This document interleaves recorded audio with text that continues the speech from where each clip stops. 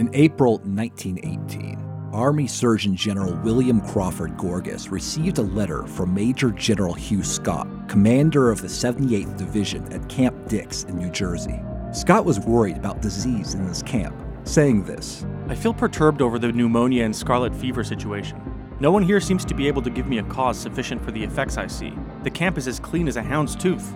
Gorgas responded quickly. He acknowledged the problem of pneumonia and recalled a time earlier in his career when he beat back a disease that threatened men in his care. He wrote back this: "It is now just like yellow fever before we use mosquito precautions.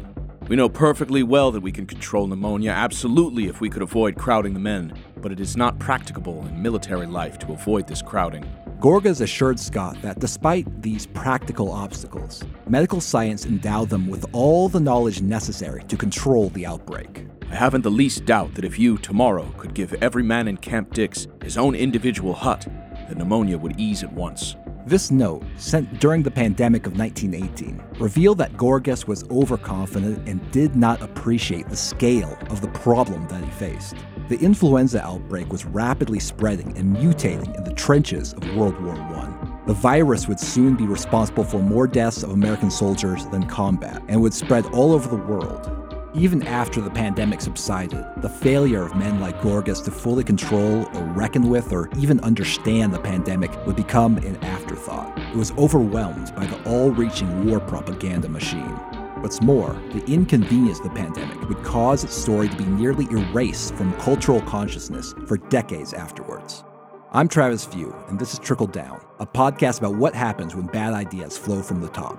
With me are Julian Field and Jake Rockatansky. Episode 6, War, Disease, and Amnesia.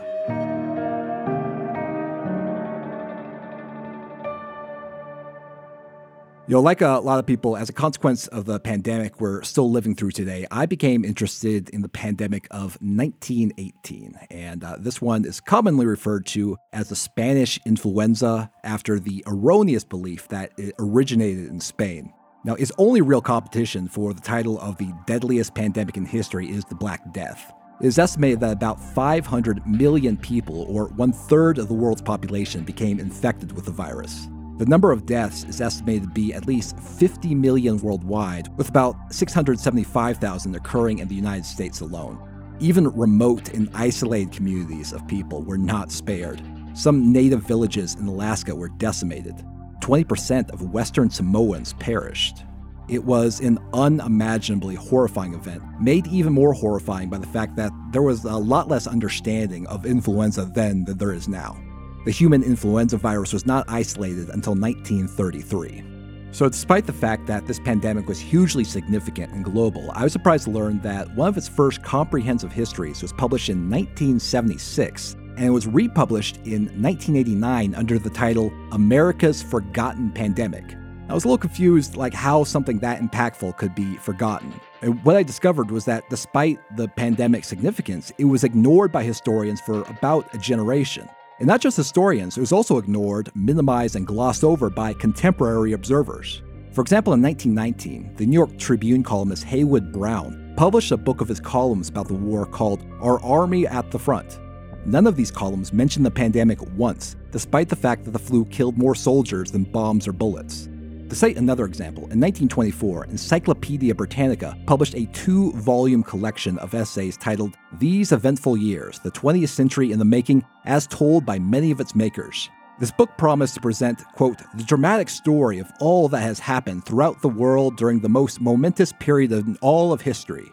Yet in that book's 1,300 pages, the influenza virus that ravaged the world just 5 years earlier is not mentioned once, which is wholly absurd. Imagine if someone wrote a history of the 21st century in 2024, 2025, and deciding to completely omit COVID-19. Now, the silence wasn't universal. It had to be acknowledged to some extent. It sickened and killed so many people. But the silence was pervasive, and even when the pandemic was discussed or mentioned, it was glossed over or downplayed. And that's baffling when you compare it to, the sinking of the Titanic. This was a disaster that resulted in the death of just 1,500 people, but it was remembered with songs and books and memorabilia and museum displays and movies. It was a horrible shipwreck, and it was immediately part of the Western cultural consciousness and then stayed in the cultural memory for generations. But the 1918 pandemic, which was orders of magnitude more horrible, didn't get the same cultural treatment. So how did this happen? Partly, it was because the pandemic came at an inconvenient time. That was in the middle of World War I. There was just a lot going on, Even while the pandemic was happening, people in positions of power and authority mostly only cared about it to the extent that it affected the war effort. The story of the pandemic's impact was just smothered by war propaganda, and this silence continued even after the war ended. And partly is because medical authorities really believed that they could conquer contagious disease, thanks to advances in medical science. And when it turned out that they couldn't, they treated the pandemic as a weird exception or anomaly. Now, there were many medical heroes of the pandemic of 1918. First and foremost was the countless doctors, nurses, and orderlies who threw themselves in between the disease and the patients. Their service often cost them their health and their lives. There are also the medical researchers who performed experiments day and night in hopes of learning more about the virus and finding some kind of treatment. But this is not a podcast about heroes, so I'm not going to focus on them. For my purposes, I'm going to focus on a more narrow aspect on the history of the pandemic, specifically how the war and the virus collaborated to make the plague, and how medical officers, made arrogant by advances in science, were caught flat-footed by the spread of the disease. We'll talk about how they discounted the significance of the epidemic as a medical event instead of being honest about their failures.